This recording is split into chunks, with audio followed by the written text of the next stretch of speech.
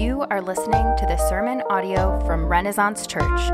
We pray that this message equips you to be formed into the image of Christ as you grow in your love of God, and it fuels you to love your neighbor as yourself.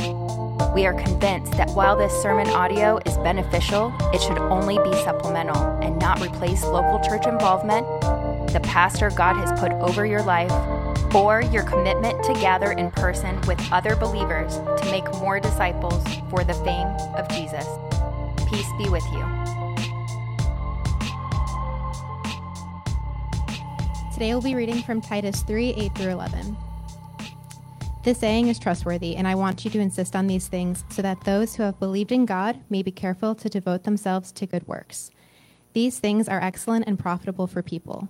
But avoid foolish controversies, genealogies, dissensions, and quarrels about the law, for they are unprofitable and worthless. As for a person who stirs up division, after warning him once and then twice, have nothing more to do with him, knowing that such a person is warped and sinful, he is self-condemned. This is the word of the Lord. Thanks be to God. Pray with me. Father in heaven, we are grateful. We're grateful because you are our God. We're grateful because you have made us your people. And we're grateful that you do not remain silent, but you speak to us. You speak to us in ways that we can comprehend, that we can understand. And so, Father, as I preach this morning, I ask that you would make my words clear, that I would not muddy the waters of your clear and inerrant word. Father, that you would unstop the ears of the deaf, and you would open up the eyes of the blind, and you would chisel away at stony hearts, remove stony hearts, and replace them with hearts of flesh that desire to be molded and formed into the image of your likeness in the person and work of Jesus. So, Spirit of the living God, fall fresh on this gathering, fall fresh on those who are gathering apart from us right now online. We want to be transformed. We do not want to leave here the same. I do not want to leave here the same man that I came in here today. Work in us and through us this morning, Lord. It's in Jesus' name we pray. And all God's people said, Amen. You all can be seated. Can everyone out there hear me okay? We good? All the way in the back? Great. Well, as we near the end of Paul's letter to Titus, Paul is telling Titus what to focus on and what to avoid. What's worthy to teach and what is worthless to get in dumb arguments about. Now, I wonder if you've been there before, where you're having your normal, everyday conversation, and then in a flash, it turns into this dispute over a foolish discussion that leads to divisions between someone you love or someone that you call your friend. Any ever been there before? Yeah. I think most of us, if we're honest, have been on the receiving end of those conversations. But sometimes we've been on the giving end of those discussions that lead to division. And so what do we do? What do we do when those conversations come up? How are we to think through this? And it's not so much with folks outside of the church that don't believe in Christ. How do we have these difficult discussions with those who we call brothers and sisters, family in Christ? Well, Paul will give us and Titus 3 marching orders. And if you're following along in your notes, these are what they are. First, he says insist on what is formative and useful. Insist on what is formative and useful. Second, he says avoid what is foolish and worthless. And third, he says warn with firmness and grace. Insist on what is formative and useful. Avoid what is foolish and worthless. And 3, warn with firmness and grace. And if you are going to leave here with anything today, I think I'm convinced that Paul wants us to leave here with this today. He wants us to keep the plain things main and the gray things on the fray. He wants us to keep the plain things of Scripture, God's gospel of grace, the main thing, and all that is gray on the fray. And so if you're with me this morning, I want you to keep your Bibles open to Paul's letter to Titus. We're in that final chapter, chapter 3, verses 8 through 11, and that's where we'll begin. First point, insist on what is formative and useful. Start with me in verse 8, if you got your Bible still open. He says, the saying is trustworthy, and I want you to insist on these things, so that those who have believed in God may be careful to devote themselves to good works. These things are excellent and profitable for people. When Paul writes that the saying is trustworthy, he is referring back to what Pastor Andrew so vividly preached on last week. And that is God's 5-fold strategy and act of salvation that we saw in verses 3 through 7. Right? So if you look just a little bit higher in your Bibles, you'll see in verse 3 through 7, this 5-fold act comes in first, the need. What is the need? That we need saved from sin, shame, guilt, and death. Second, the source. What is the source of salvation? It's God's gracious, merciful, and loving kindness. The third act is the reason why he saved us. Not by your works, but by the work of Christ and his grace and his mercy. The means. How did he go about doing this? It was by the renewing and regenerating power of the Spirit. And fifth, what is the goal? What is the goal of salvation? It's our hope of eternal life as heirs of grace. Do you see that this is a Trinitarian work of salvation? The Trinity, the Father, the Son, and the Holy Spirit does the whole work of salvation. Do you know what part we played? The only part we played in salvation is providing the sin that necessitated our salvation. That's the only work you played, I played. So what's left for us to do? Well, what else do you do with the gift? You receive it.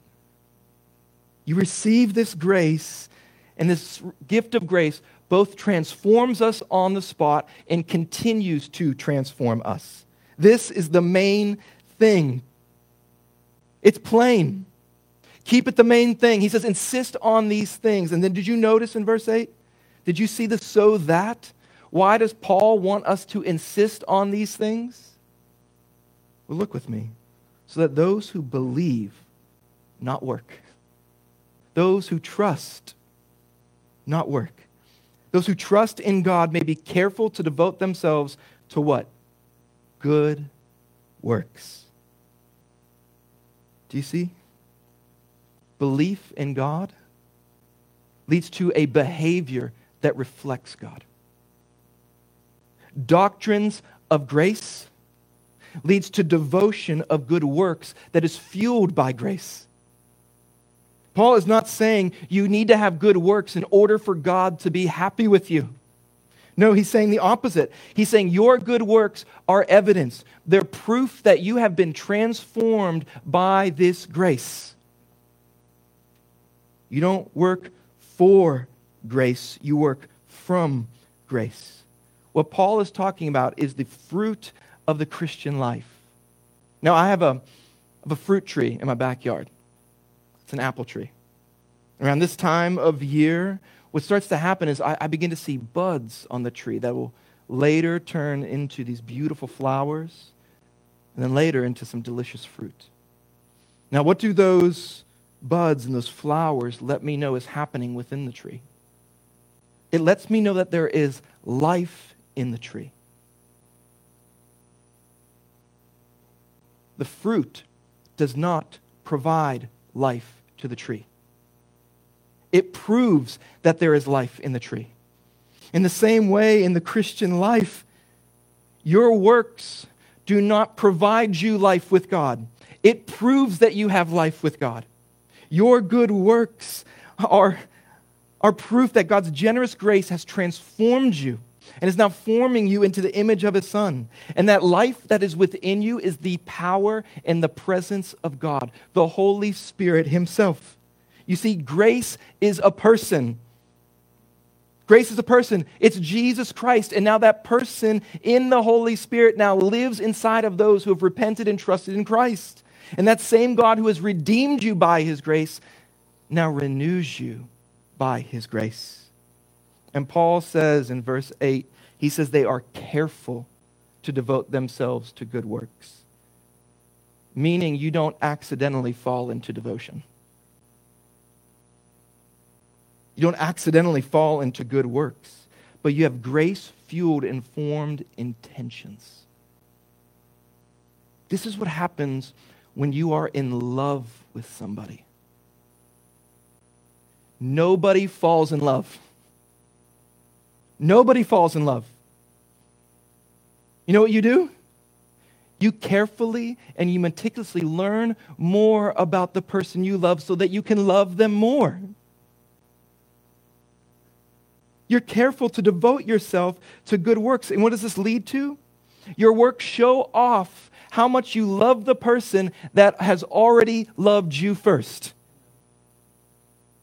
You see, when you deeply learn more about this gracious God, you want to devote yourself to more good works.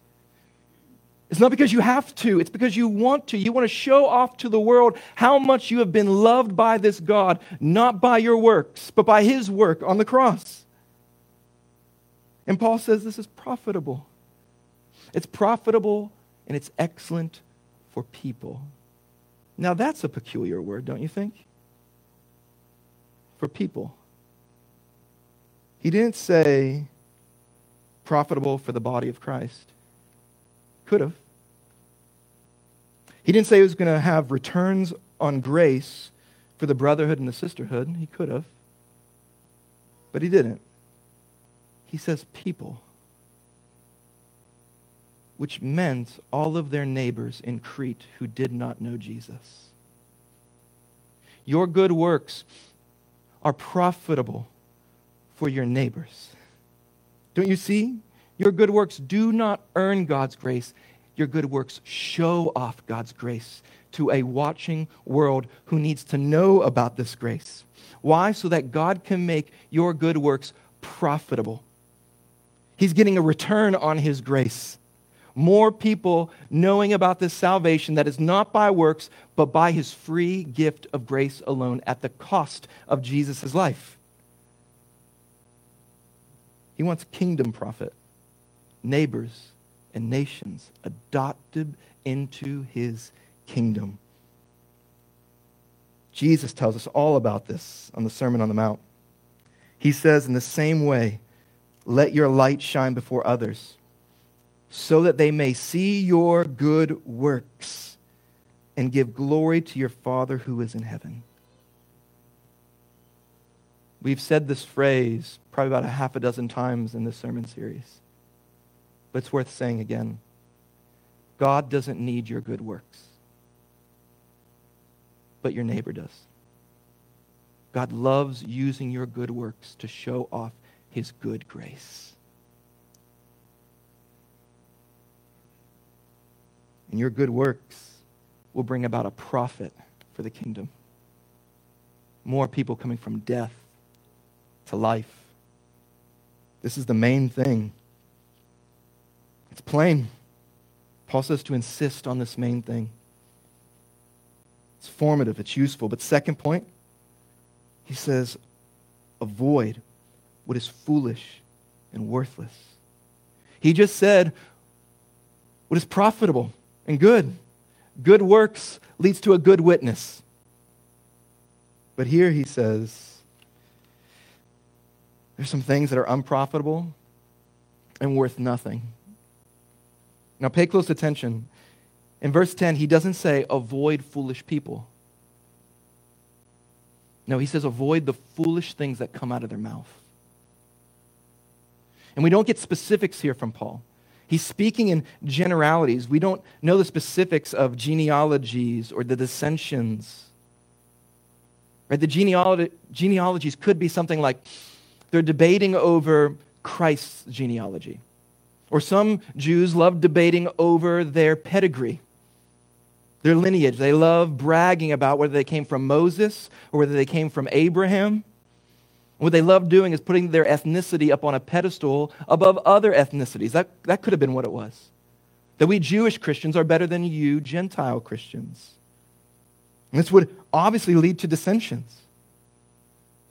And there's people who are arguing about the law. We don't know the specifics as well. But what we remember from chapter 1 is there's folks of the circumcision party. And what that meant was they were arguing that it was Jesus plus the work of circumcision gets you salvation.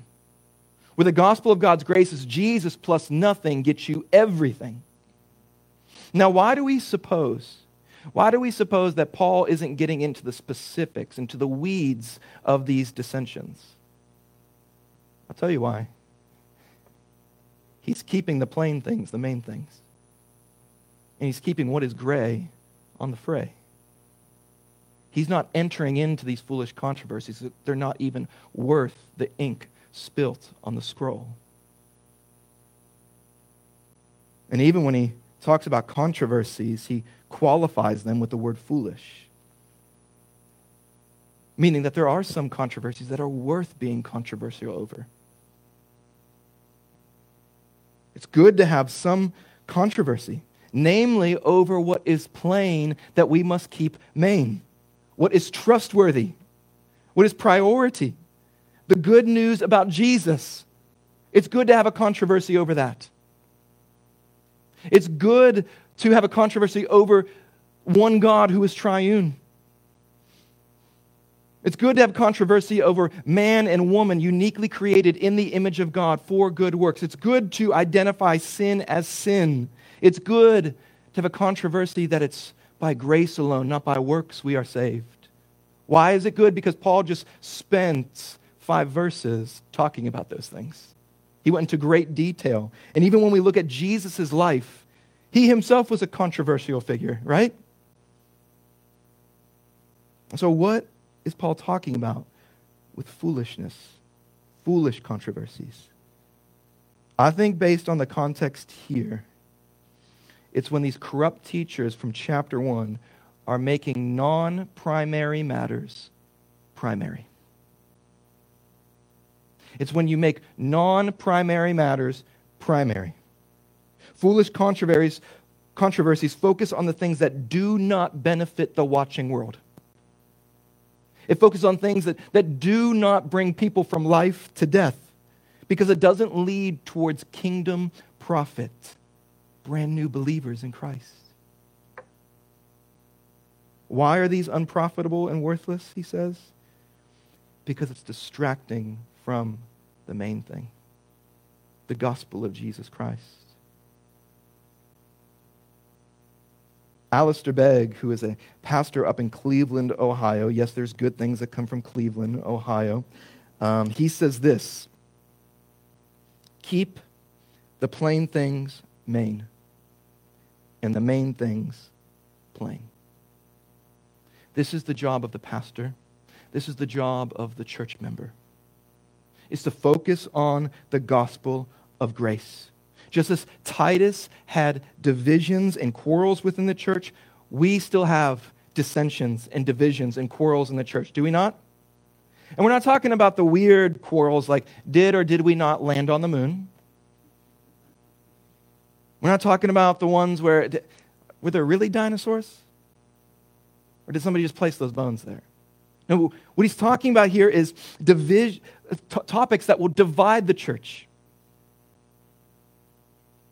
Let me just ask you, what was the last argument you got into with other believers?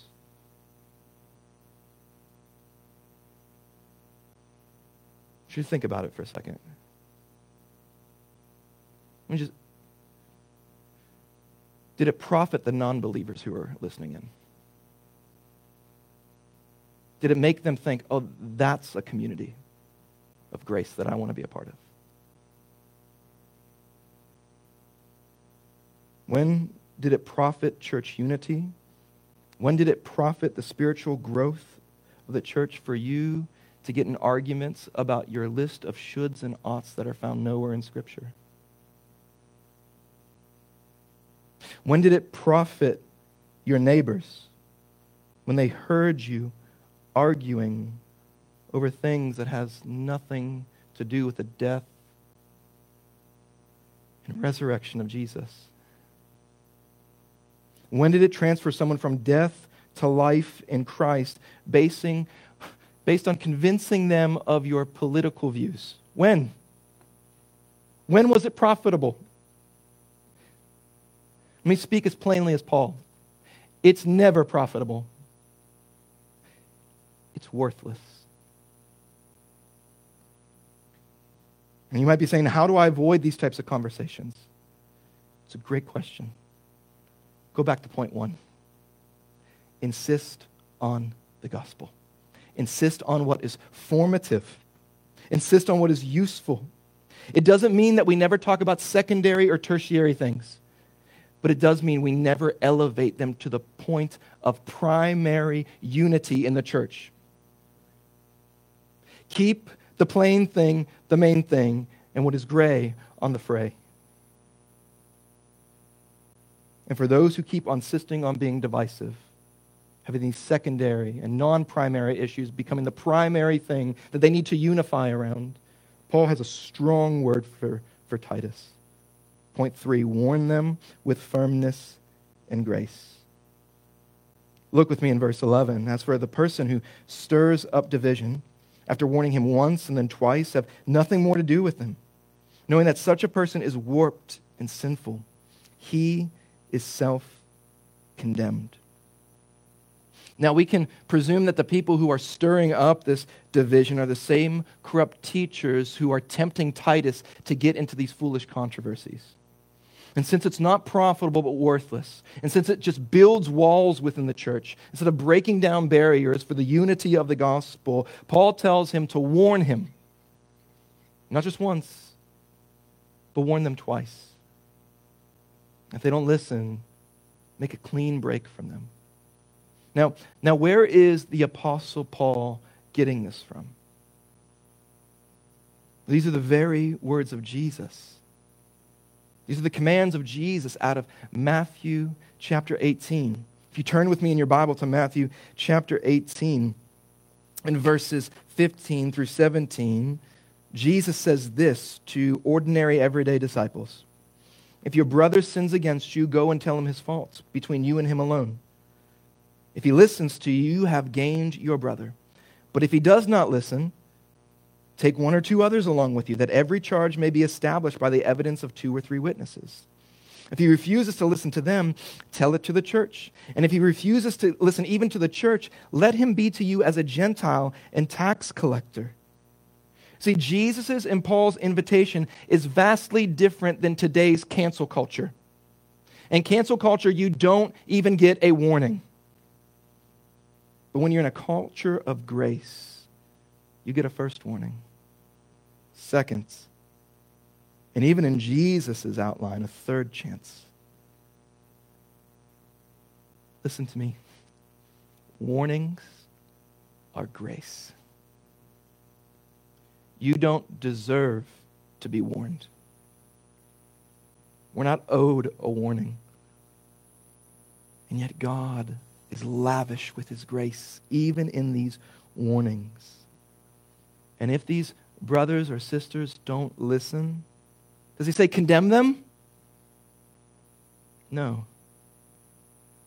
He says just separate from them, because their own lifestyle is self-condemning. What does this mean, self-condemning? It's evidence that there's no life of grace within that person, that all you see is bad fruit coming from the tree, because all there is the disease of sin within that tree. This is what's known as formal church discipline. It's not a popular thing in churches. But church discipline gives warnings after warnings, because the church doesn't want someone to leave. They want them to be reconciled back to God and back to one another. See, all church discipline is simply holding up a mirror to the person to show them what they are participating in.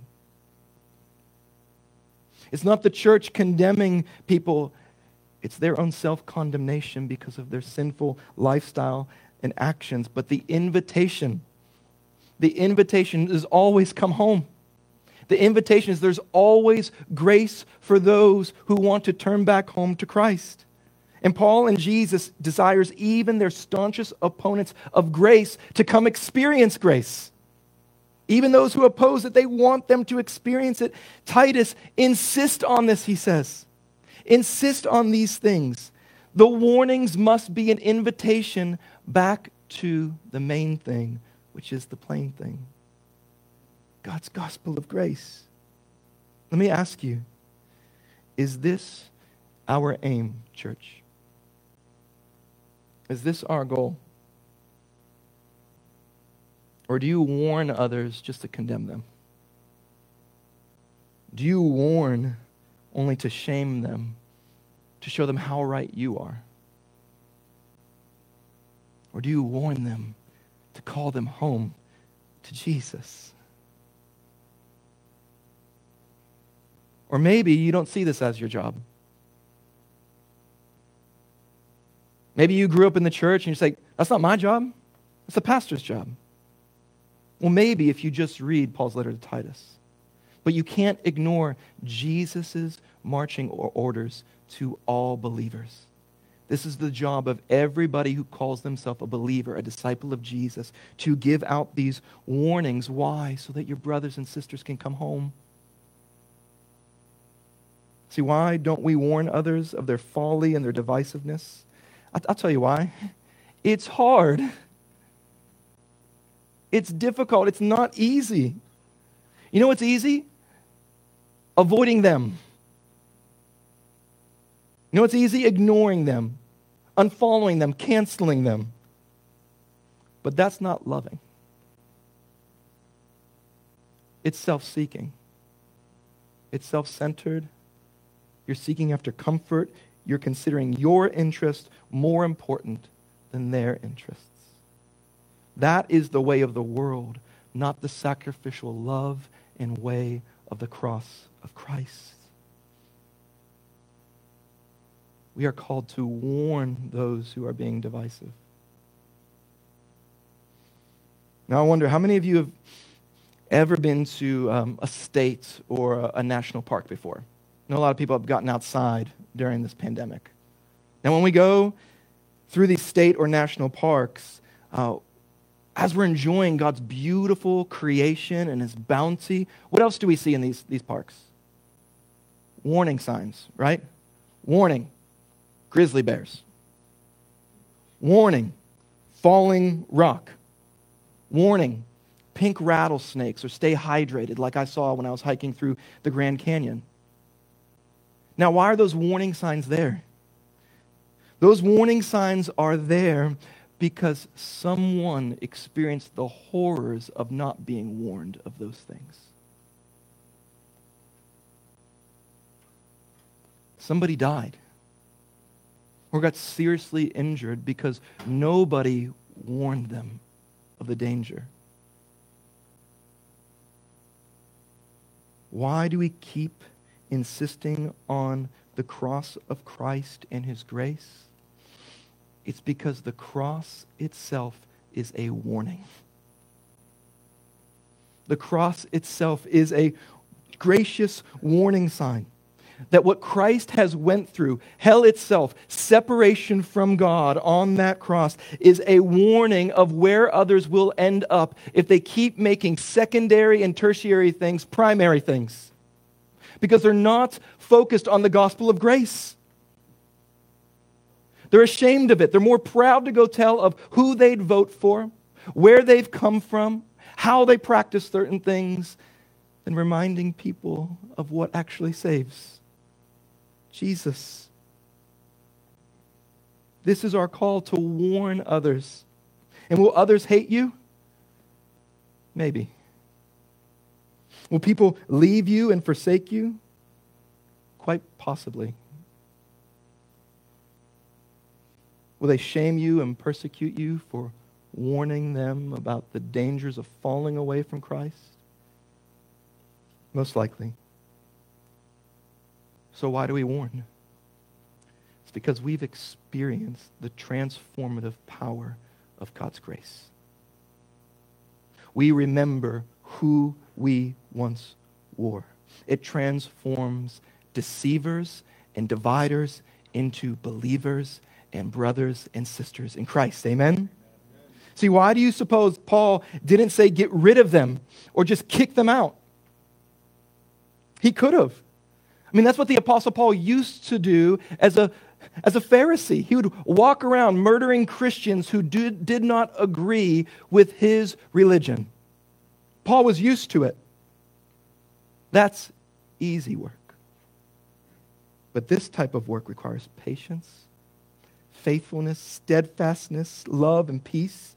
This type of warning requires sacrifice and service towards others' needs, not worrying about your own needs. Why would Paul want this? I'll tell you why. Because Paul knows this is the character of his God. And from the creation all the way to the cross, God has always given out gracious warnings. And those warnings were something that we don't deserve to have, but he graciously gives us. But Paul also knows that he was once just like these corrupt teachers. He knows that he was once just like these people who were dividing the church. And Paul knows that if Christ could save a moralistic, prideful, self-righteous sinner like him, the chief of all sinners, then Jesus can save anyone, even the corrupt teachers and the corrupt dividers that are within the church at Crete. Because Paul knows the depths of his sin went far deeper than the depths of their sin. And yet God's grace went even deeper. Paul knew that God had every right to give up on him.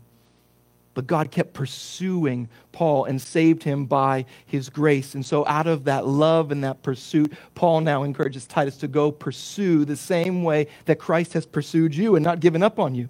I mean, do you remember what Paul just reminded Titus of in verses 3 through 7? He says, for we. He doesn't say for you.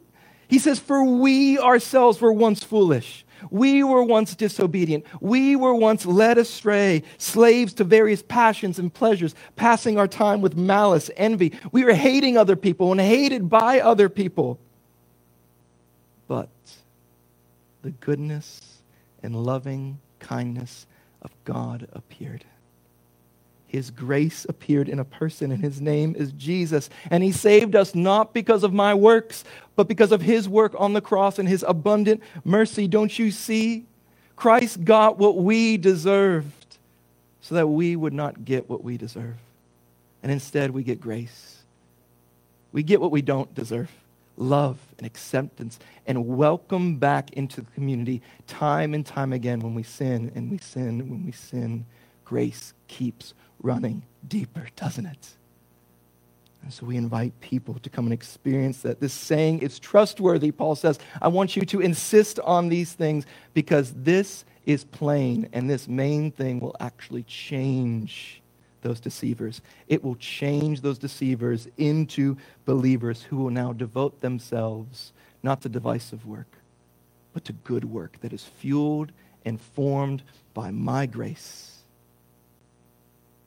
Do you see what Paul's saying? If you want those folks who seem like enemies to start acting like family, remember that you were once an enemy. Preach to yourself first, then preach to them. And so as we close today, I want to give you 2 words. First word is to receive. It's to receive. Before we're able to warn others, we must be able to receive warnings as well. Before we're able to say, let me take that piece of sawdust out of your eye, we need to get the log out of our own eye so we can see clearly to help them get the speck out of their own eye. Do we have a posture that is still able to receive warnings of grace? The second word is to remind. Keep reminding yourself what the plain things are so we can make them the main things. And keep reminding others around you, church. This is not the job of the paid professionals up here. This is the job of the church, to remind one another it's by grace we've been saved, not by works. And this is what unites us. Let us keep the plain thing the main thing, and keep what is gray on the fray. Amen? Would you pray with me? Father in heaven, we praise you that you have not given up on us. And Father, there's so many times